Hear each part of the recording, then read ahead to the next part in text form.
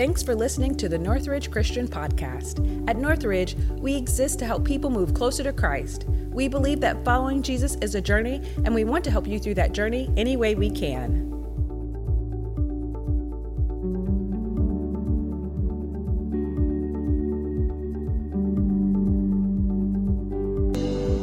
How is everybody doing? All right, let's try that one more time. Good morning. There we go. I love it. Hey, you and I are going to interact today. So get your vocal cords ready. We're going to talk a little bit. Is that all right with y'all? All right, awesome. Hey, I love a really good story. Anybody else love a really good story? All right. Anybody enjoy a good movie, a good book? Maybe like me, I'm a nerd. A good comic book. My father growing up was a storyteller, incredible storyteller. I mean, he was dynamic. He was animated. He enjoyed telling stories of his childhood, and I enjoyed sitting and listening to what he had to say. Some stories were funny. Some stories were of adventures that he would take as a young boy. Some stories were about family members and well, you know how family members can get sometimes. I want to try something with y'all, if that's okay. This may work. This may not work. I want you to, right now in your head, picture and think about your favorite story. It could be from a book, a movie. It could be from a novel. You got it? Yes? Cool. On the count of 3, would you shout it out to me? Ready? 1, 2, 3. Wow. I know them all now. That's great. No, I love stories. I want to share a little bit of my favorite stories. The first one is this. You may have known it. You may have seen it. It's The Hobbit. I love this story. I love the adventure. I love everything that has to do with it, from the food to the dancing to this crazy dragon that's involved. My second one is this. It takes place in a galaxy far, far away. Many of you know it. Many of you have heard it. It's coming up here in December. And then my last one, I'll give you a little nostalgia here. It's this guy, or these guys. I grew up on these. Ninja Turtles. You see, stories are created to capture our attention. Stories are created to draw us into their world and show us a different point of view. Sometimes tell us some unique and different story that would show us how to live our lives. Studies have shown, however, that our attention span has drastically dropped to about 8 seconds, which is crazy because a goldfish is 9. So that's telling you something. Let me ask you a question. When you think about your week, past week, how much entertainment did you consume this week? I mean, Disney Plus just launched, so I know some of us have consumed a lot. But I would say that our attention span has not only decreased a little bit, but has become more selective. Selective to what we consider important or what is appealing to me.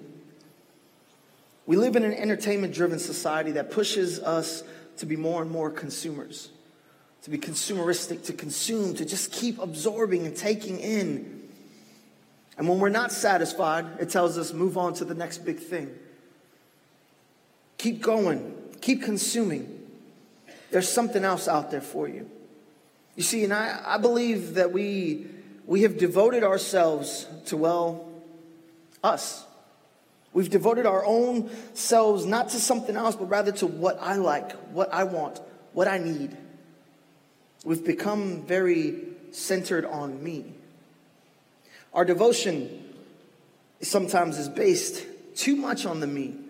And when it's too much focused inwardly, we're blinded to the reality around us. We're blinded to the reality of who Christ is and what he's done for us. We're blinded to Christ himself and to his kingdom and to his people. This is what I think has been happening in our day and age today.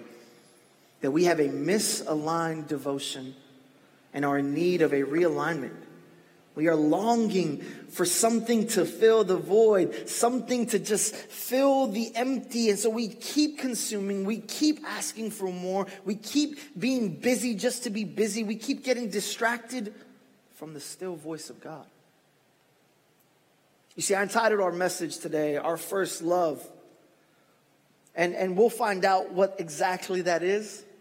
And we'll see how the text kind of reveals this to us. But as I read this passage, I couldn't help but notice that maybe, just maybe, we are in need of a slight realignment back to our first love. My sermon in a sentence is this: when our devotion is realigned, the body of believers grow in generosity and worship together. Today we're going to kind of dive into the book of Acts, and we're going to kind of settle in chapter 2, verse 42 and 47. If you have a Bible, please join me. But before we kind of jump into this text, I want to give you a little bit of an introduction to this text. You see, something crazy happened at the very beginning of the book of Acts, and it's that Jesus had died and that he had resurrected. And so this crazy story is beginning to kind of go out throughout all of Judea, all of Jerusalem. And the disciples are hearing these crazy stories, and they finally get to see Jesus face to face. And they're like, whoa.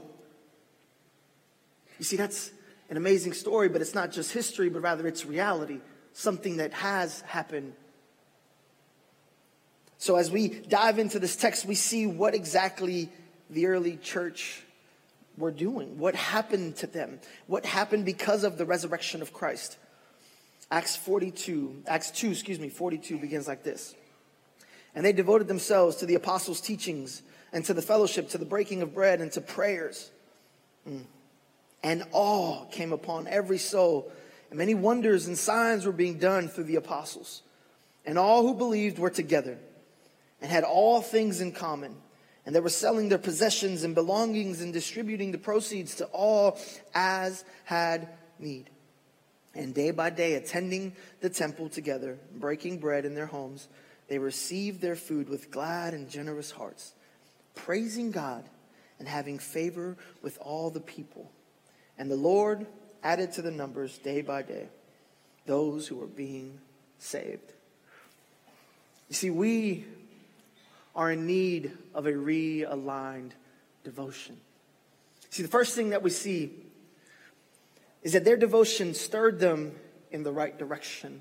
You see, Jesus captivated them so much that they said, God, we will do anything to follow you. And this is not kind of when Jesus comes on the scene and he starts calling his apostles like, I'm going to leave my family and friends to follow Jesus. This is a little more intense. This is a little more commitment.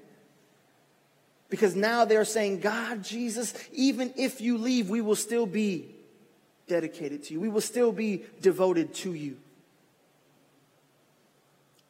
See, it says that they devoted themselves to 4 things. The early church shows us that when their misaligned devotion was realigned back into its primary intent, they were able to focus more.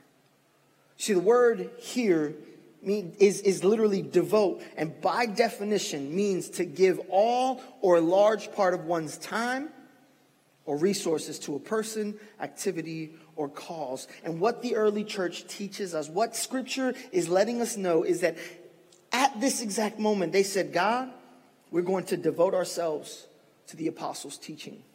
Which should lead us to a question. What was it that the apostles taught? What exactly was it? Well, if you look with me at Luke chapter 24, verse 44 through 49, it says this. Jesus speaking, then he said to them, these are my words that I spoke to you while I was still with you, that everything written about me in the law of Moses and the prophets and in the Psalms must be fulfilled. And then this is a beautiful key. This is the key of this text. Then he, being God, opened their minds to understand the Scriptures. And said to them, thus it is written that Christ should suffer and on the 3rd day rise from the dead. And that repentance for the forgiveness of sins should be proclaimed in his name to all nations, beginning from Jerusalem. You are my witness of these things, and behold, I am sending you the promise of my Father upon you. But stay in the city until you are clothed with the power from on high. You see, Jesus is ultimately saying, look, I am the fulfillment of the Old Testament. I am what everybody, all the prophecies and everybody pointed to. I have come on the scene and I am here. I have come to fulfill the law, which when we look at it sometimes, most of the times, if not all the times, we cannot fulfill. And Jesus says, that's okay. I can do it for you. He is the Messiah who has come to save us from our wickedness, that we can find repentance and forgiveness in only his name. And then this is the beautiful story. He says, look, and all of this is true, but guess what? You are to be my witness to this. You are to go and tell everybody about this. Teach them. Let them know who I am so that they may find freedom in me. You see, God, the Holy Spirit, does this in our lives today. When we open this up and say, God, I don't understand, I would say pray. Ask Christ to reveal to you. Ask God, the Holy Spirit, to open your minds to understand the scriptures. We must be diligent not to be overbooked with all other things, but rather to take time to sit under the authority and the word of God. Dietrich Bonhoeffer puts it in this beautiful quote, and he says, Christian community means community through and in Jesus Christ. On this presupposition rests everything that the scriptures provide in the way of direction and precepts for the communal life of the Christian. We see this come true in the early church because they devoted themselves not to themselves, but rather to the apostles' teaching, which ultimately was Christ himself. They found that their alignment was being put back into its proper place. You see, it doesn't just stop there, because then it says that they devoted themselves not only to the apostles' teaching, but to fellowship. And I like this one a lot. But before I go on, let me ask a question. And I'm sorry if this hurts, but when did Christians become boring? When did Christians become boring? Let's be honest, no one's running through the door asking me or Adam or Mike to throw their party and be DJs at it. All right? Why? You see, if we have found true joy in Christ Jesus, shouldn't we understand what it means to be in fellowship? Shouldn't we understand what it means to have true joy? You see, the word here that they use in the text is a Greek word, and I would love for you to shout it out with me, and it's koinonia. Can you repeat that? All right, try it again. Ready? Koinonia. Yeah. See, I'm Spanish. I put a Spanish twang to everything, so I make Greek words sound Spanish. It means to have fellowship. And by definition, fellowship is a friendly association, especially with people who share in one's interest. And isn't it beautiful that you and I share in the same interest? You may say, John, what is that interest? Well, I can tell you a few. Jesus. Love, grace, mercy, forgiveness, freedom from the bondage of sin. And this is my favorite, salvation. Oh, y'all didn't hear that. You and I have received salvation by grace alone, through faith alone, in Christ alone. This beautiful thing that we could never come before the throne of God because of our impurity, because of our sin. And Jesus says, let me step up to the plate and I'm going to take care of you. Because I want to be in fellowship with you. I want to be in a relationship with you. We should be the ones throwing the biggest parties. We should be the ones having the most fun. Why isn't this happening? If we have found true joy in Christ, shouldn't we be the ones having the best parties where others on the outside saying, I need to get in there? That people should be looking in the doors of the church saying, what is happening? What am I doing with my life? Why am I not in fellowship with them? Why am I not in this party? Yo, we need to stop being like this picture. We need to stop being the frozen chosen, man. Sometimes a lot of us, we encounter Christians and we're like, wow, that was terrible. Whew, I'm glad I'm not in that conversation anymore. You see, I grew up in a Hispanic home. Many of you know this, but our parties lasted throughout the night. And when I mean parties, I mean parties. There was music, there was dancing, there was good food. There was other kinds of beverages there as well, but that's okay. But the reality is that the parties kept going through the night. And I remember the sound of joy. I remember the sound that it left everyone at the end of the night with. It was like, wow, I can't wait for the next one. But something happened one day in my family. something happened where the parties stopped. The music kind of drained. The food was still there, but something stopped.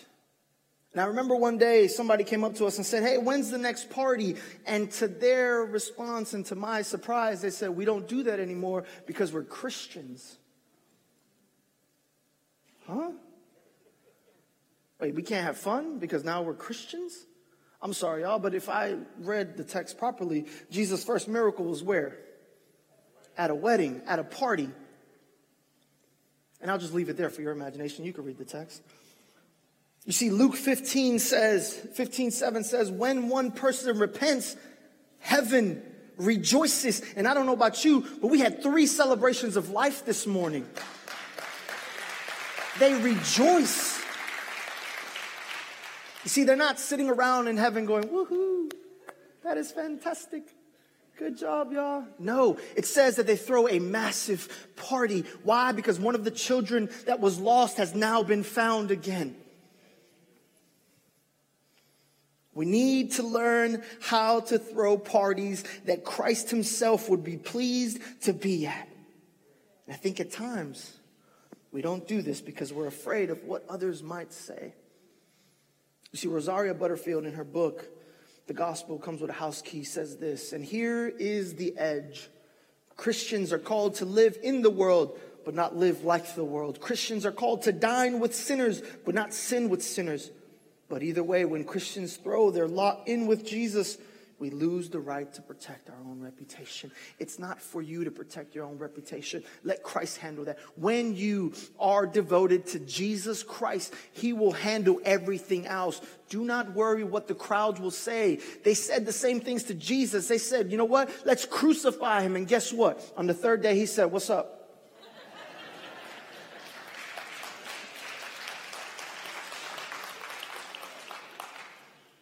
You see, we need to get back to enjoying each other. As the early church showed us what to do, the text tells us that not only did they devote themselves to the apostles' teaching, not only did they devote themselves to fellowship, but then they devoted themselves to the breaking of bread. And this is one of my favorite parts. Because, man, your boy can eat. I love me some good food. Anybody else here with me? You see, Jesus' ministry involved a lot of eating with people. Sitting at their table.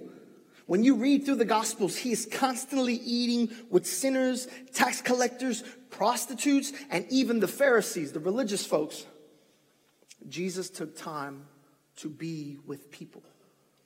Rosaria Butterfield, in her book, in the same book, she goes on to say that living out radically ordinary Christian hospitality means knowing that your relationship with others must be as strong as your words. The balance cannot tip here. Having strong words and a weak relationship with your neighbor is violent. It captures the violent carelessness of our social media infused age. That is not how neighbors talk to each other. That is not how image bearers of the same God relate to one another. Radically ordinary hospitality values the time it takes to invest in relationships, to build bridges, to repent of sins of the past, to reconcile back to each other. Bridge building and remaking friendships, listen, cannot be rushed. So many times in our day and age, we want to microwave everything. I grew up in a place where my mom didn't have a microwave. And so when we had leftovers, guess what it was? In the oven. You know how long it takes for an oven to warm up? When you are starving, mom says, I'll warm it up for you. No, mom, please, Lord Jesus, can we just go get a microwave? But the reality is that the early church understood that time is key. Time is important. The early church teaches us that when we spend time with God, we grow in relationship with him and with each other. We need to learn how to set the table like Jesus does for you and me. We need to return to our first love. The passage then goes on to say the 4th thing, they devoted themselves to prayer. Another great one. J.C. Riles, in his book, A Call to Prayer, he writes, Paul said, continue in prayer and pray without ceasing. He didn't mean that people should always be on their knees, but he did mean that our prayers should be like that continual burned offering, steadily preserved in every day. That it should be like a seed in time of harvest, in summer and winter, unceasingly coming around at the regular season. That it should be like the fire at the altar, not having consuming sacrifices, but never completely going out. The early church understood the importance of prayer and how it helps us to grow together and to grow closer to God. The late R.C. Sproul used to use a phrase that has captivated my heart and has captivated my life. And the phrase is coram Deo, and that's a Latin phrase. And it literally means to be before the presence of God or before the face of God. You see, to live a lifestyle of coram Deo is to live one's entire life in the presence of God, under the authority of God, to the glory of God. And the early church teaches us how to do this. They understood that when our devotion is realigned back into its proper place, their love would also return. You see, Christ provides the way for you and me to return to our first love through the cross and the resurrection. You see, when they returned to their first love, they learned two things: how to live lives of generosity, how to live lives of worship. But let me warn you, because generosity cannot flourish in a selfish heart, but rather flows out of the abundance of their new heart that is in Christ Jesus. And it's for each other. You see, the idea of generosity stems from kingdom people doing kingdom things, meaning when we, you and I, the kingdom, are kingdom-minded, our hearts overflow with generosity because it's a kingdom mindset. You see, the last two phrases or last two verses of the text says, and day by day attending the temple together, breaking bread in their homes, they received their food with glad and generous hearts. And then they worshiped, they praised God, having forever favor with all the people. And the Lord added to their numbers day by day. And isn't it fitting that when they realigned their devotion back to Christ and each other, it would ultimately end in worship for Christ with each other, which in turn led them back to return back to their first love, God himself. You see, sometimes we miss the mark or we're off track because we're not focused on who our first love is. And it shouldn't be me. I shouldn't look in the mirror and say, man, you're good looking. It's okay to say that to yourselves. But if you do that too often, guess what? You focus inward and you don't see Christ that dwells in you, who made you in his image. And when you do that, others don't see Christ in you, but they see you as a selfish person. We're called to reflect the beauty and the glory of God himself so that others would come to know him, not me.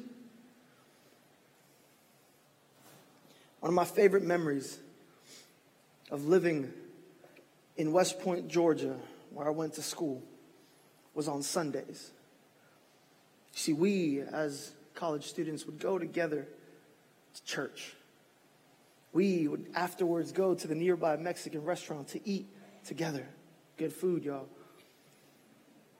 We then would take time to rest and then meet each other back at around 3 o'clock to play soccer together. You didn't have to be good. You didn't even have to know how to kick a ball. You just showed up because you wanted to be there with people. We did life together. Last Sunday, let me back up. I love being a college pastor. And the reason I love being a college pastor is because I get to be a part of a student's lives for X amount of years. Whether it's 1, 2, 3, 4, 5, 6, 7, however long it takes you to finish college. It doesn't matter how long. But I get to be a part of your life for X amount of years, or maybe 1, maybe even a week. And I get to be a part of your life and share the good news, the hope that I have found in Christ Jesus with each and every one of these students. I get to walk alongside them and see the life, the difficulties, the good, the bad, the ugly.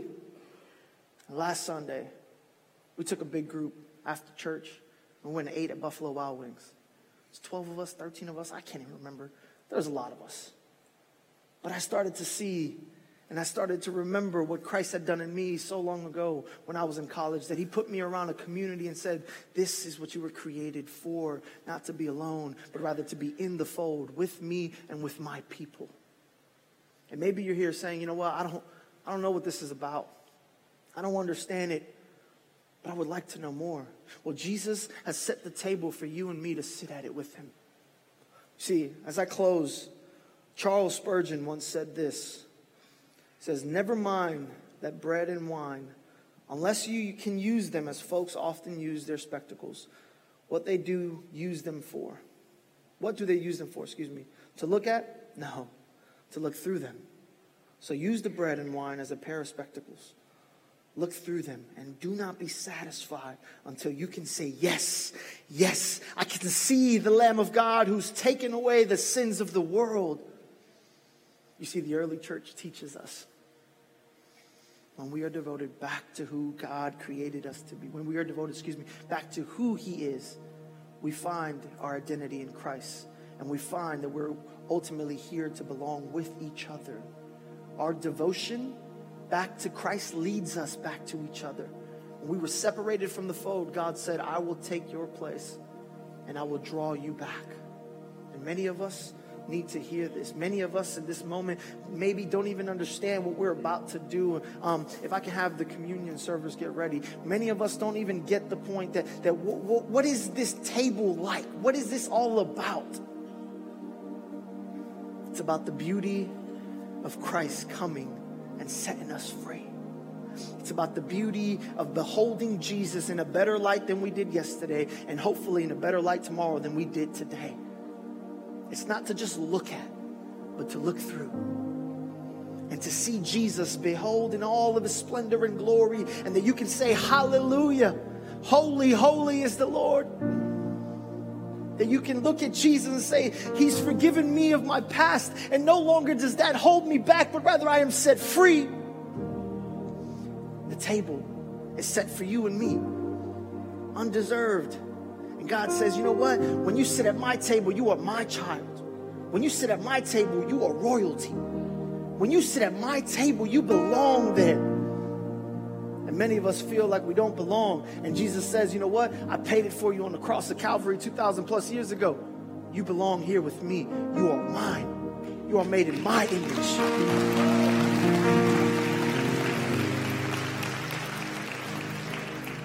And that's the beauty about what we're about to do. See, my prayer for us today, Northridge, is that we would return back to our first love. That we would find a renewed sense of devotion for God, his kingdom, and its people. May our hearts and mind find a devotion that only God himself can provide. And may we live here and now as kingdom people who are awaiting the return of the glorious King Jesus. Let's devote our time back into his word. Let's learn to enjoy the company of each other. Let's throw some amazing parties for the kingdom with some amazing food. And let's break bread and remember the sacrifice that Christ made on the cross for you and me. And above all that, may we live together in the presence of God, under the authority of God, to the glory of God for the rest of our lives. Let's return to our first love. God himself. He has set the table and he is waiting for you. He has set the table for us. Will you join us in partaking of communion as we remember what he has done for his children? Those whom he rescued from the bondage of sin and has set free by crushing his son on the cross of Calvary and bringing him back to life in 3 days. You see, buried in a dark tomb, and on the third day, Jesus shone brighter than anything that you can ever imagine. And he says, I have made the way for you to be free. You are free because of what Christ has done for you. Remember his love. Remember his grace. And remember that the table is set because he is waiting for you. Let's pray. Lord, God, as we come before you to sit at the table that you have prepared, Father, We ask that you forgive us of any sins that we may have done and have unrepented of. May we come together as a community of believers, as kingdom people. May we look through, not look at the table. May we look through and see Christ in all of his splendor and glory. May we look through and say, yes, yes, I see the Lamb of God who's taken away my sins and has set me free. Lord, thank you. We pray all this in Jesus' name. Amen. Thanks for listening to this message. You can keep up with what's happening at Northridge on your mobile device through our Northridge Christian app. If you have any questions about Northridge, you can contact us at info@northridge.online.